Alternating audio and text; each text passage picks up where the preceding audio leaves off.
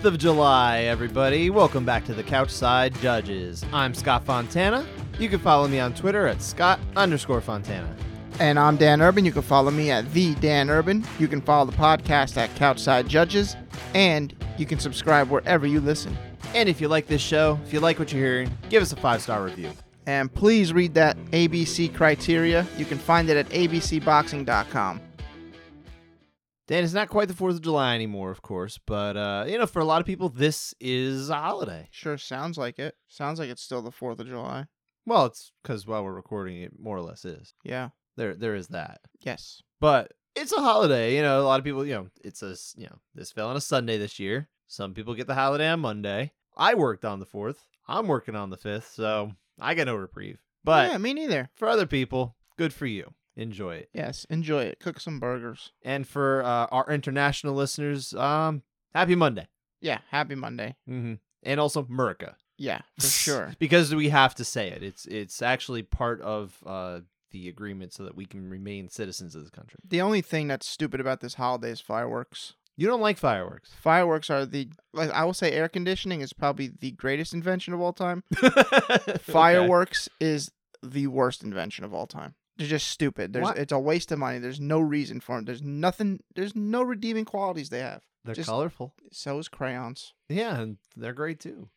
What's your problem? Why do you have against crayons now? I got none against crayons. What's the war on crayons? None What's the war on crayons. color? That's really what it is. No war on color. I love colorful things. Like fireworks. I don't need to see them in the air. It does nothing for me. I don't know. I enjoy it for what it is. I don't go crazy over it, but I'm a little disappointed I didn't get to see any this year. Nope. The dogs get upset, and that upsets me. I'm sorry. I'm sorry for your dogs. Yeah, and fireworks. Not sorry about fireworks. What else did you do over the weekend, though? Obviously, you didn't give a hoot about fireworks. I went swimming when it was 60 degrees out. I went swimming earlier today, too, with my boys. We even got my youngest in the pool, and he was definitely not interested in getting in the pool the last couple times. This time you went in. Coaxed him. It took a while. We had to get him down to one step. Then we got it down to another step. You got to get a cookie in the pool. That's honestly, I don't know that would have even helped him. But ultimately, at the end, we moved slowly. We worked for a while. I was also squirting him with a water gun, which he was just laughing about. He was like, no, but he's laughing. And then at the end, I'm like, you know what? We're gonna give it a try. I'm gonna pick you up and pull you in. And I mean, not like pull him in, but like I was holding on to him when we walked in together. And honestly, I was just waiting for him to scream his head off like he did the last few times we did at swimming lessons. And sure enough, he was fine. Well, that's good. So maybe we got him over it. I don't know. We'll find out at Wednesday swimming. Get him in the water young. Stay tuned for that. We'll find out. Mm-hmm. The ever-going saga of Will Scott's youngest take to the water. He will. Mm-hmm. Have you seen these videos of like infants just being launched into the pool? No. Is it a child abuse? No. Suppose it's like. They do it at like YMCA's. It's part of like mommy and baby swim lessons. Yeah, we did that. And it's like we didn't do that part though. You just take them and you throw them in there. Just throw them in and find out if they drown or not. Well, no, the swim. If they survive, they get to be like one of the strong ones. Yeah, the swim instructor's waiting for them. They just launch them. I'm like, oh, this is pretty insane. This is definitely not what we did at the Hackensack Fitness and Wellness Centers. Sink or swim. That's. No, man. I'm not doing that with my kids. Jesus. Who are these people? People are crazy. I'm not going to have any kids, but if I ever did, it would be like, listen, get in the pool. It's over. I'm like, well, you're going to learn to swim right now. Well, it's more or less how my wife is. She swam all her life through high school and everything, so she was all about swimming lessons and everything. But, it's been a weird year, so we kind of missed out on the chance to do it the past year. Yeah. Especially lesson-wise, so... Yeah, the youngest, my oldest actually is really taken to it. He's very happy. That's good. Yeah, the pool's so much fun. He's having a lot of fun, and he was. They were both actually very impressed with watching my wife swim underwater. Oh, at my parents' house, they were like, "Wow, you're like a shark." Got to get one of those fins. Oh yeah, that's not a bad idea. That could work. But anyway, enough about swimming and my kids and stuff like that. I do like talking about burgers, but we don't have to go crazy about that. I had a burger today. I had 3 burgers today, one of which was an elk burger. That's incredible. It was at 2 different locations. That's commitment to the burger. And then I made a burger for myself the other day. Man likes his burgers. I love me some burgers. # vegan. That's Scott. I'm not. If you are that, I respect you. That's fine. But for me, give me the meat. The man needs his meat. That's how I feel. But anyway, enough meat, enough 4th of July, enough 5th of July. We have a little bit of figurative fireworks. I think these are the type of fireworks you can get behind, right? From the 3rd of July. One of which is from the 3rd Yes. of July. Yeah, we've got 3 fights for past judgment, but none of them went to a decision. We picked all fights that ended in the second round after having really spectacular or very interesting first rounds, like very famous fights. At least most of them are 2 out of 3. And the third is even a really good fight. It just probably wasn't seen by as wide of an audience. But before we dive in, let's Dan, why don't you explain how the Couchside Judges scoring system works before we get into these first round fireworks? Yes, our system is a bit more liberal when it comes to furthering the scores. Of course. So basically the same as the ABC criteria, which, as mentioned earlier, is available at abcboxing.com. And like certified judges, we score rounds based on the 3Ds, damage, dominance, and duration. We just made a few key changes. 10-9 round is a competitive round in which neither fighter checks one of the 3Ds by a large margin. A 10-8 can be considered for just 1D, but should definitely be given when 2Ds are achieved. A 10-7 is available for checking off 2Ds, but must be given for all 3. We've discarded tiebreakers for effective aggression and area control, as these are rarely used by judges anyway. The rare 10-10 would only be given in largely uneventful rounds. All this helps provide for more varied scores that should more accurately reflect what happened in a fight. All right, Scott, set up the first one. Brock Lesnar versus Shane Carwin. Yes, this was the inspiration for this show because we didn't really know exactly what we were going to do this week for this episode with no fights, but I said, you know what? Everyone's been talking about Lesnar Carwin. It was 11 years ago because that was July 3rd, 2010. The UFC 116 headliner from MGM Grand Garden Arena in Las Vegas. And I said, you know what? Let's do round 1 of that because that was such a wild round. Let's talk about that. Let's see how we would do it. So Lesnar coming in here, he's 32 years old. It was the primary champion. This was a unification heavyweight title fight. And actually, he had become the unified champion in his previous bout, the previous July, after beating up Frank Mir at UFC 100. Got a second round TKO. That would be an interesting first round to look at, too. He pummeled him. He really did. I mean, that's probably I'm just going to guess that's a 10-7, but we could go back and look at that one day. Maybe for next year's fireworks. Perhaps. Yeah. He and Carwin, actually, they were supposed to fight the previous November, but that's when Lesnar first started getting sick, with that, of course, infamous bout with diverticulitis when his colon was a total mess. Diverticulitis is no joke. My cousin's husband had it one time, and it was very, very awful.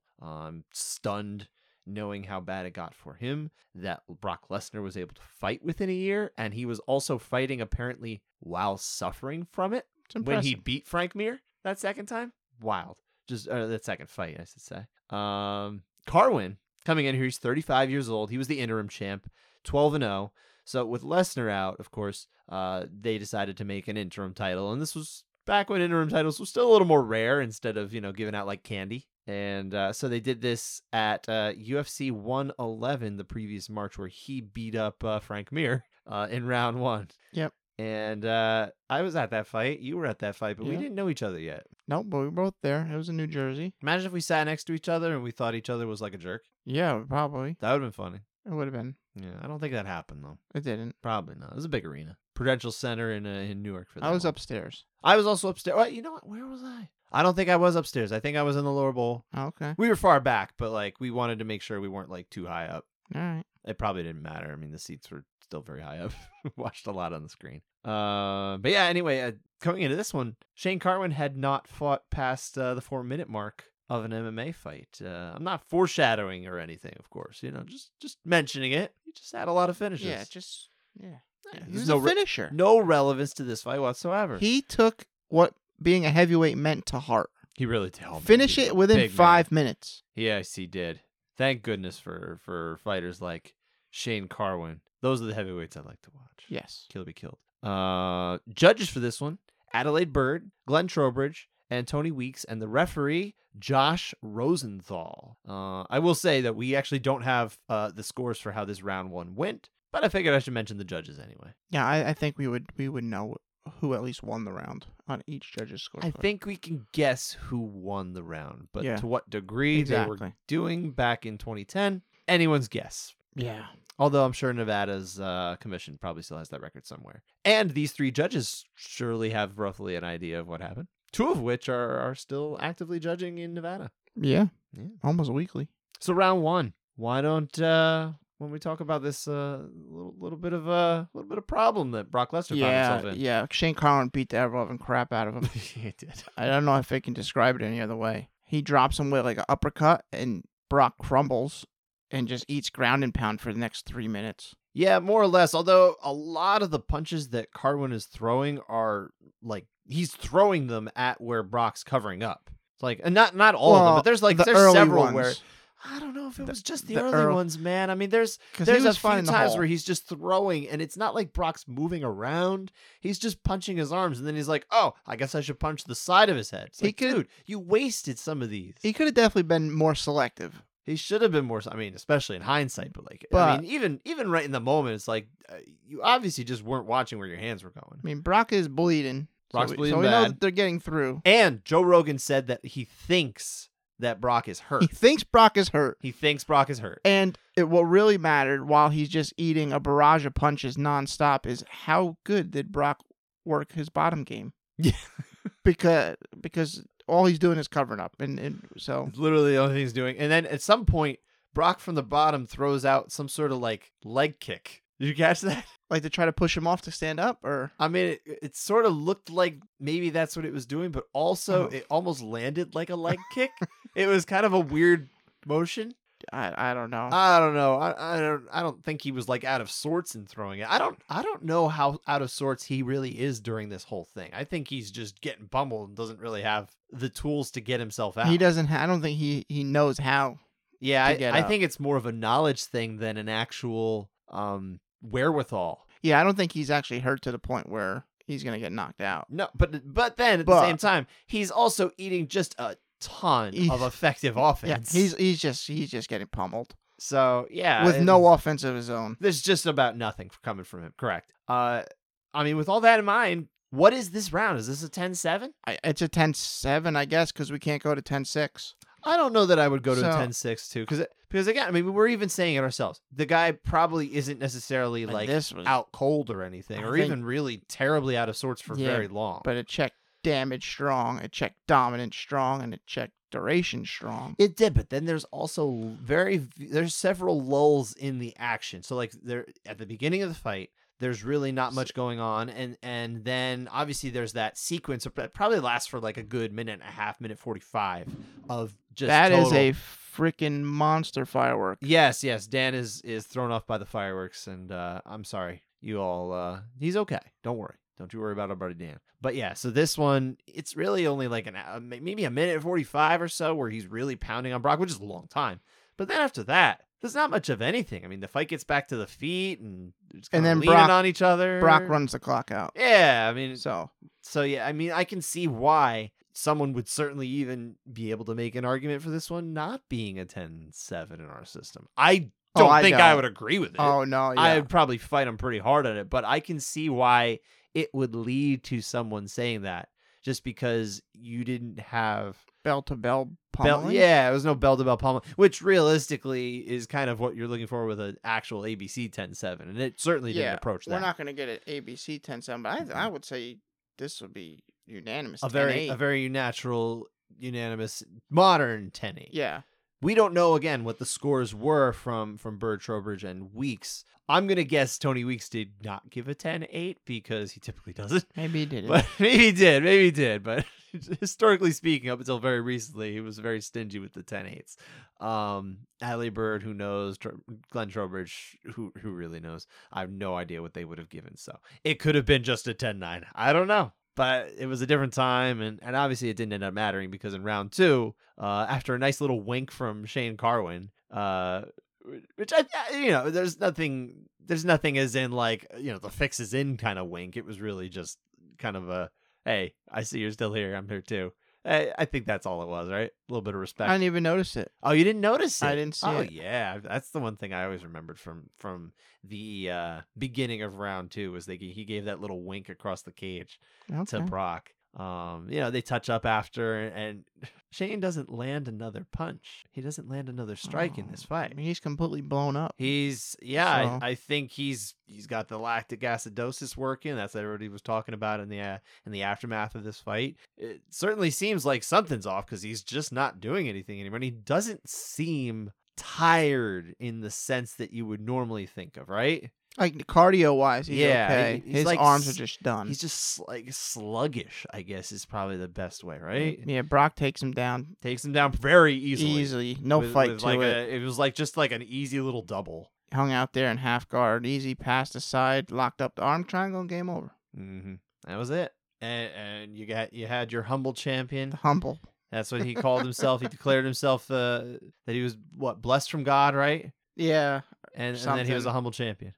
Yeah, when I like Chael Sonnen's opinion when fighters bring God into it. What's that? God doesn't care about a fist fight on a Saturday night. No, Sundays. That's God's day. Yeah, so like on Saturday night he don't care. No, like whatever. Like Ben Henderson was, oh my God. I can't get into this tangent right now. I'm not gonna engage it. Yeah. Yeah, we can move on from that. But as far as the aftermath of this fight, I always just find it kind of interesting to look back at what we have here. Obviously, Shane didn't win this fight, but he only fought one more time. He had the fight about a year later against Junior Dos Santos, lost by decision, and then we never saw him fight again. Yeah, he probably felt, I don't have to get beat up for nickels. Yeah, he really wasn't making enough money to be doing for what he was doing. I think if there was the modern money going around for someone like him, I can understand why he might keep going. But he had a full-time job as an engineer. Like he was making good money. Yeah, I understand why he didn't want to do it anymore. Yeah, I don't think money was the motivator for him. So. And then Brock, this was the last time he ever successfully defended his belt. It's the last time he actually has a win that still stands, because the only other fight that he won was against Mark Hunt at UFC 200, and that one was overturned by But the bet sticks. It still pays. Yeah, that's true. If you bet Brock, you still came away okay, and you don't mind. I actually lost my winning slip. You had a winning slip. I had the winning slip. You just misplaced it.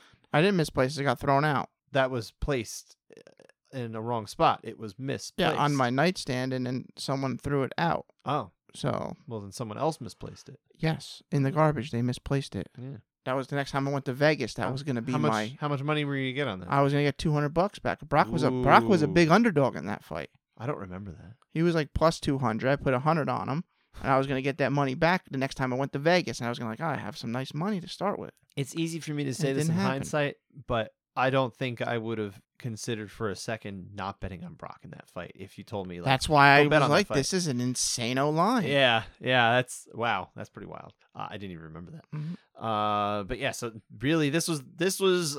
I think this was like one of the peak heavyweight fights of this era, just because it was so like interesting. It's not like it's like a great fight, but it's a very memorable fight. Everyone was talking about this, and it was a huge fight. It definitely was like a fight that people were talking about. This card was great in the lead up. Yeah, this was Chris Lieben over Sexyama. That's right. That was triangle choke. This was one of the. I think this was definitely the best pay-per-view of that year. And really, if you go back, I bet you this would rank pretty high on like the list of top pay-per-views of like, let's say the pre-Conor era, maybe, or like let's go with the pre-Fox era. Like kind of during the Spike years. Yeah, you know this was what I mean? huge. Because there's like a very clear period of the UFC that's like from the time Tough happens and Forrest Griffin, Stephan Bonnar, the fight. We've done that fight on our show before. All the way through, I think, the end of Spike before they take over with Fox. That's like a clear era of time and a place with the UFC. And I remember that very fondly. That's kind of like my favorite time. That it's probably going to be hard to top it going forward. Even if the athletes are better, if the fights qualities have gotten much better. Because there's more divisions and stuff, which is nice too. And the women are also able to compete too on the UFC. But it's just, I mean, there's like a special place for me. But plus also you're earning your status as a fan. Yeah. During this, because we're not noobs anymore at this point, but we're still newish where it's everything. You mean is just super the time exciting. Of this fight? Yeah. Yeah. Yeah, absolutely. No, without question, because I'm not, I think I did write my very first MMA story for the newspaper I was at, the New Jersey Herald, about Dan Miller about a month or two before this one. So technically, I was covering the sport at this point, but it was like a one-off. So I was very much still just a fan of the sport. Yeah. So it was kind of cool. And I think probably that has a lot to do with it too. Is like there was a time where I wasn't really covering the sport, and then I was covering the sport a lot more. So it kind of transitioned away from being a pure fan to, someone who covers the sport but still appreciates and loves the sport and wants the sport to grow. Right. But in a different way. Yeah, and speaking of being a fan, I am still stunned how the guy in the next fight is not your favorite fighter. Yeah, I can understand why. I really don't that get fight, that. of course, being one of your favorites, one of your, what is it? One of your 2 or 3 favorites? Yeah, well, BJ's the top. BJ's the top. BJ Penn. Jim Miller's the homegrown guy, the home. Oh, so he's town in there. favorite. Okay. Jim's up. Yeah, of course. Jim's the only time I ever rooted against Nate Diaz was when he fought Jim Miller. I see. So, but then is number 3 Nick Diaz or Nate Diaz? They're That's a the tag question. team. The Diaz They are brothers. not. You have to pick one. I would go Nick. Okay. All right. That's fair. But yeah, so this fight is of course Nick Diaz against Takanori Gomi, the Fireball Kid. Who both Diaz brothers have wins over. That is true. So. But as I'll get to later, this is kind of the beginning of the end for Gomi as far as being like a top fighter. It took a long time for anyone to realize it. But yeah, I mean, to set the stage here, this was at Pride 33. It was the co-headliner at Thomas & Mack Center in Las Vegas on February 24th, 2007. And this was the second of only 2 Pride events in the United States, and it was also the next to last Pride event. So because they're in the US, you're not going to have that 10-minute first round and then the 5-minute second round. It's 3 5-minute rounds. Other than the ring, this is almost not Pride. Were there soccer kicks allowed? No, there wasn't. Okay. No. That would not have been allowed in the United States. Yeah, it was unified rules. So for all intents and purposes, this is not a Pride event. This is an MMA fight in a ring. Under unified rules. That's really all it is. It's almost like they took UFC and then they put it in a ring at the smaller Thomas & Mack Center as opposed to the bigger places like MGM Grand Garden Arena. But yeah, Gomi, he's coming in. At this point, he's still the Pride champion, 160 pounds. 28 years old. Non-title fight for this one, though. The belt was not on the line. He had just moved 2 months earlier to 27-3 with a TKO of Mitsuhiro Ishida in 74 seconds. And that was thanks in part to some soccer kicks. Yeah. So he couldn't really pull those off in this one. Diaz was 23 years old, still very much a kid in this sport. 14-6. I don't think necessarily the expectations were super high for this one. I don't remember. I was not watching. But I would have to think, just looking at this, not everybody was saying, oh yeah, Nick's definitely going to beat him or anything like that. Even though he was coming off a 3-fight win streak entering this fight. The last 2 were in the UFC against Gleison Tibau and Josh Neer, and he got finishes in each one. But he left the UFC after this, reportedly to fight for Gracie Fighting Championship. Do you remember anything about this? Never even heard of that before. They had 2 events, and he never fought at them. Oh, okay. So he left to fight at this place that never actually happened, supposedly. But then he ended up signing with Pride. Judges for this one, I don't actually know all 3 judges, but one of them is almost omnipresent during this fight, and that's Adelaide Bird. So Ms. Bird, you can see She's her a very fixture clearly. in MMA. I mean, she's in a lot of these fights for a very long time. She's been a judge in this sport for a long time and a judge in boxing for a long time, and been taking heat from people for a long time. But I mean, not all of it is truly as earned as I think. I think that the MMA fans who give her, crap, give her guff, I think they just remember Canelo and Triple G, and they just equate that to being, she obviously doesn't know what she's talking about. They're not. I mean, we've even had rounds on the show recently where maybe not the strongest rounds from her, right? Yeah. But I don't think we've looked at any of those rounds and been like, this is someone on who the shouldn't whole- be judging MMA. She still does a whole, very she's solid good. job in this So. sport. But yeah, I don't know who the other 2 judges for this one. Referee is Daisuke Noguchi, Japanese ref. So let's go through this round. The first round here was wild. Yeah. Right off the get-go, Gomi shoots, gets a takedown. Like, no fight from Diaz. Like, he's like, I don't care. That's about right. I'll play off my back. That's I don't about care. right. Lands some ground and pound. Diaz fights it with a Kimura grip. Decides to go for this crazy front roll. Slams himself. And I guess if soccer kicks were allowed, he probably could have got stomped in the face in that portion. But they So are I guess not. that probably played in his favor that there weren't. It definitely helps. So, but Gomi's winning on top so far.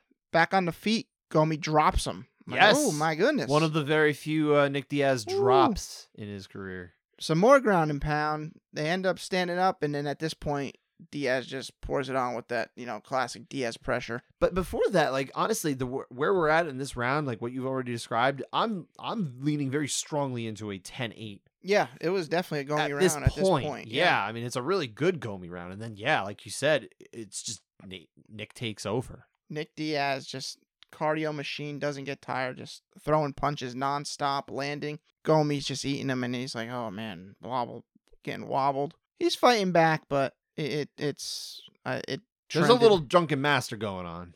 It trended all the way back to a 10-8 for Diaz. Yeah, it really did. So, I mean, you summed it up very well.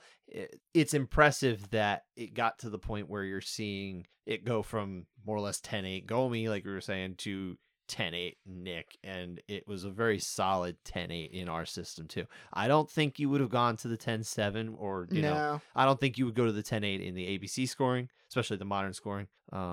Especially not back then either, realistically. No. 2007, that was just a 10-9. You just picked who won the round.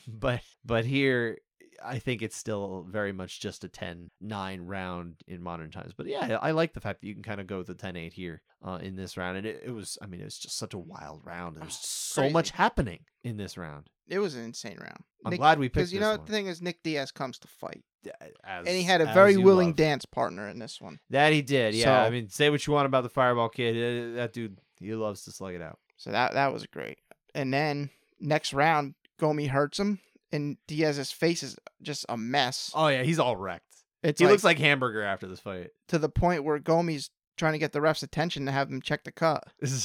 To no avail. Yeah, it didn't stop the fight. And he locks up the Go-Go Plata. Yes. Scott's favorite submission. Yes. It's like the last time it's happened at like a major MMA show. And maybe I'm missing something, but as far as like the big shows, Brad Imes might have hit one. But those are on the smaller shows. Tough. And actually, no, he didn't hit one on Tough, did he? He hit like 2 or 3 on like the independent circuit. Okay. I think he did it. I think he hit 2 in a row on the regional circuit. Okay. Which is totally insane, especially for a heavyweight. Like, it really is for a heavyweight. That's tough. Brad Imes, he'll always have a special place in my heart just because he did that.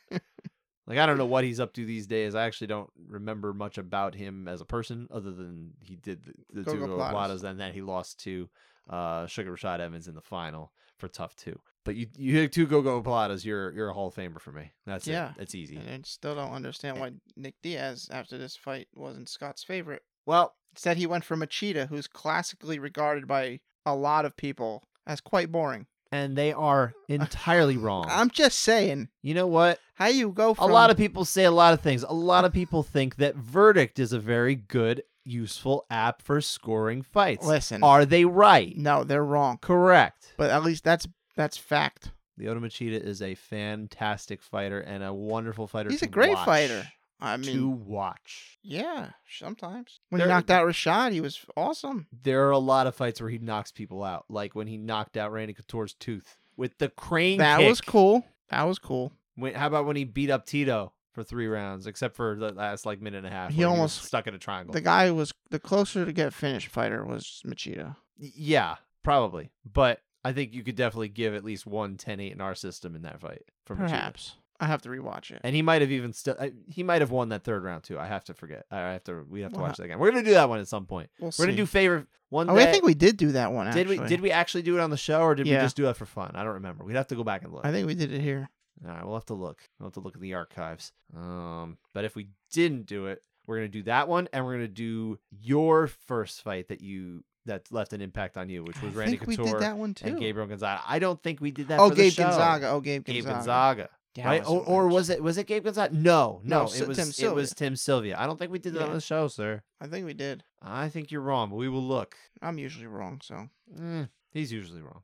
Yeah, let's go to the. I don't know. Yeah, we got one course more. Of the fireworks. Yes, the final portion of our show, and that is another awesome fight: Vanderlei Silva against Brian. Oh, before we even go on to Vanderlei Silva against Brian Stan, we should point out that although Nick Diaz did win this fight by Gogo Plata. It goes down as a no contest on his record because they didn't like him smoking pot. Yeah, he's sparking it up. It's so stupid. Yeah.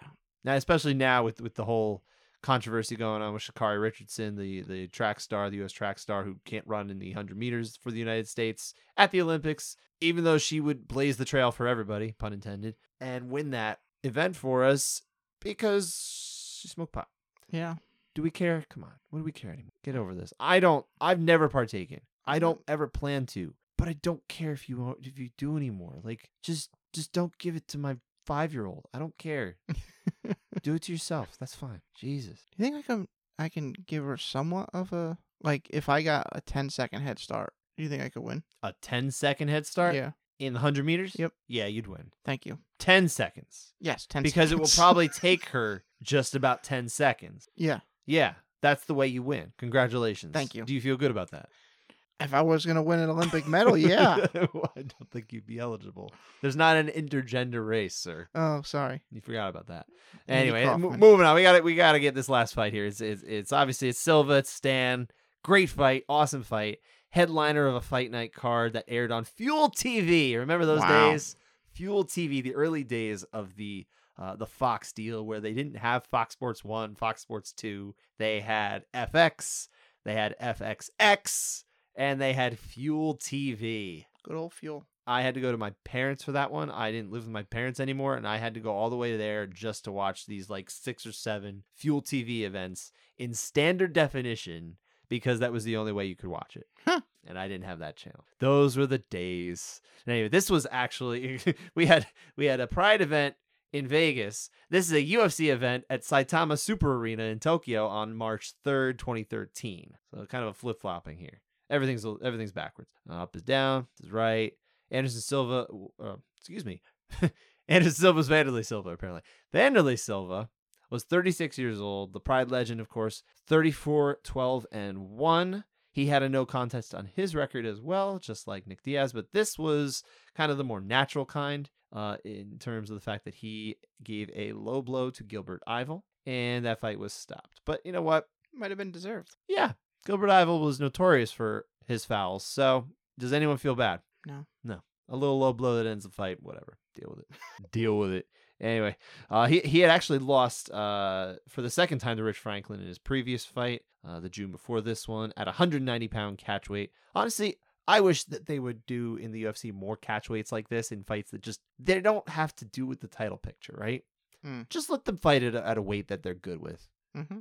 I'd be totally fine with it. Like, any fight that Shogun Hua is in, does he want to fight at 205 or would he prefer to fight at like 215? Let him fight at 215. I don't care. He will never fight for the title again. Yeah, and I don't care that he's at 205 instead of 215. I don't. Just let them do it. Anyway, that's my little tangent here. Brian Stan was 32 coming into this one. He was 12-5. He had lost his previous September fight by decision to Michael Bisping in a battle of future UFC color commentators. They're both pretty good. I love me some Brian Stan. He is still my favorite previous fighter turned color commentator. I want him back. All right. That's not even to diss anybody now. It's just he's my favorite. It's hard to top I'm going to him. bring up the color commentator for this fight. Oh yeah, okay. You should. The judges. We'll get to that real quick. The judges for this one, because we were overseas. We had Barry Foley, Charlie Keach, and Chris Watts, who at least 2 of those 3 typically are based out of Australia. The referee for this one was Mark Goddard, Good old venerable Mark Goddard. So Dan, round 1, insano round, wild round, crazy round. Crazy. We've had crazy rounds this whole show. They just stare at each other and throw bombs. Yeah. I mean, that's Vanderlei Silva.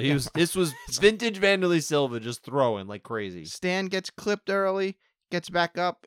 He clips Vanderlei, drops him, just swinging on each other. I mean, there was plenty of times they took breaks because they had to. They did. I mean, the pace was impossible to keep up. Otherwise, it would have been probably the absolute greatest fight of all time, and no one would ever forget that they watched it on Fuel TV one day. But when they decided they wanted offense, they both decided they wanted offense at the same time. Yeah, and they were willing to engage at the same time. Kept swinging and swinging. It's like they were on the same rhythm. It's like, all right, we'll take the break here, and then we'll go. I think that each guy had 2 knockdowns in the round each.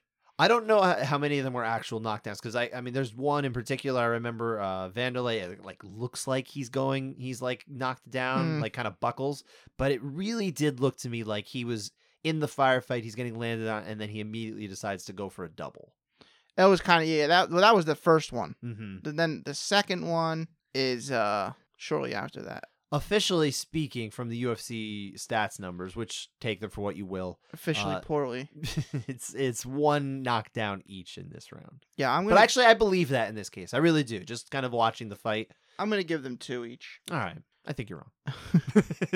Kenny Florian is loving it. He can't just talk. He's screaming. He's in bliss. He's just screaming everything. And some point in the round, another time where they're, kind of just taking a break, Stan decides to start landing some good leg kicks. It's like, all right, while we're resting here, I'm going to eat your leg up a bit. Mm-hmm.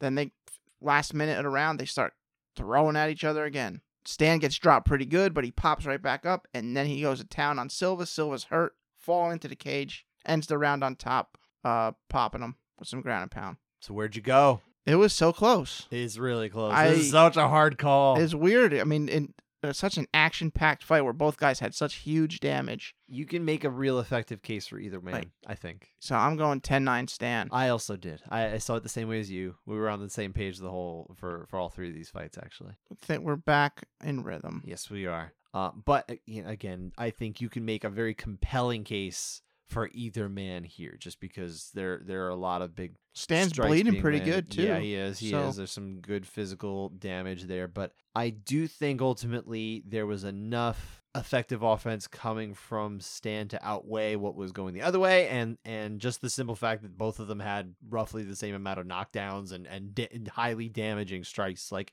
how are you going to sit there and say definitively one man definitely won this? Maybe I'm wrong. Maybe there's a judge out there who obviously they have training and I don't, but it's hard for me to look at this one and say anything other than you told me one guy won. Fine, I believe you. You told me the other guy won. Fine, I see it. I get it. They both landed huge. Great round. Excellent round. And fortunately, again, it doesn't matter what happened in the first round. We don't know how it was scored. We don't know how any of these were scored. And we had an emphatic knockout. Oh, yeah. From Vanderlei Silva. Drops him on the feet, puts him out cold on the ground. This is effectively the end for Vanderlei Silva in the way that I think people want to remember him. Yeah. This is actually the last fight he wins. Okay. This was after or before Rampage? When Rampage got that little extra shot in on him. No, that was earlier. Okay. That was much earlier. Okay. Like, I want to say like 5 years earlier. I'm pretty sure about that. That was I want to say that was UFC 92. Okay, so after this, did he start his beef with Chael? Yeah, I think so. And then obviously they never got that fight because Vanderlei ran out of the gym. They had to fight in the gym. Well, they also had the test takers came to the Vanderlei Silva gym and he left the gym. I gotta go. Sorry, I got a place to be. See you later. That didn't look good. And Brian Stan, this is his last fight. He retired after this fight and became the greatest color commentator that the UFC has ever known. The man all should aspire to be. Stan's the man. That's going to do it for this episode of the Couchside Judges. We'll be back again on Friday. Scott will have his data ready. I should have it ready. We'll see if I can get it ready. It's a lot of stuff. I hope I can. But either way, we'll either have that, we'll have a fight, another past fight to break down, and we'll talk about the weekend's card with Conor McGregor and Dustin Poirier, number 3. Yep, should be a busy week in MMA. Thanks for listening. Take care, everybody.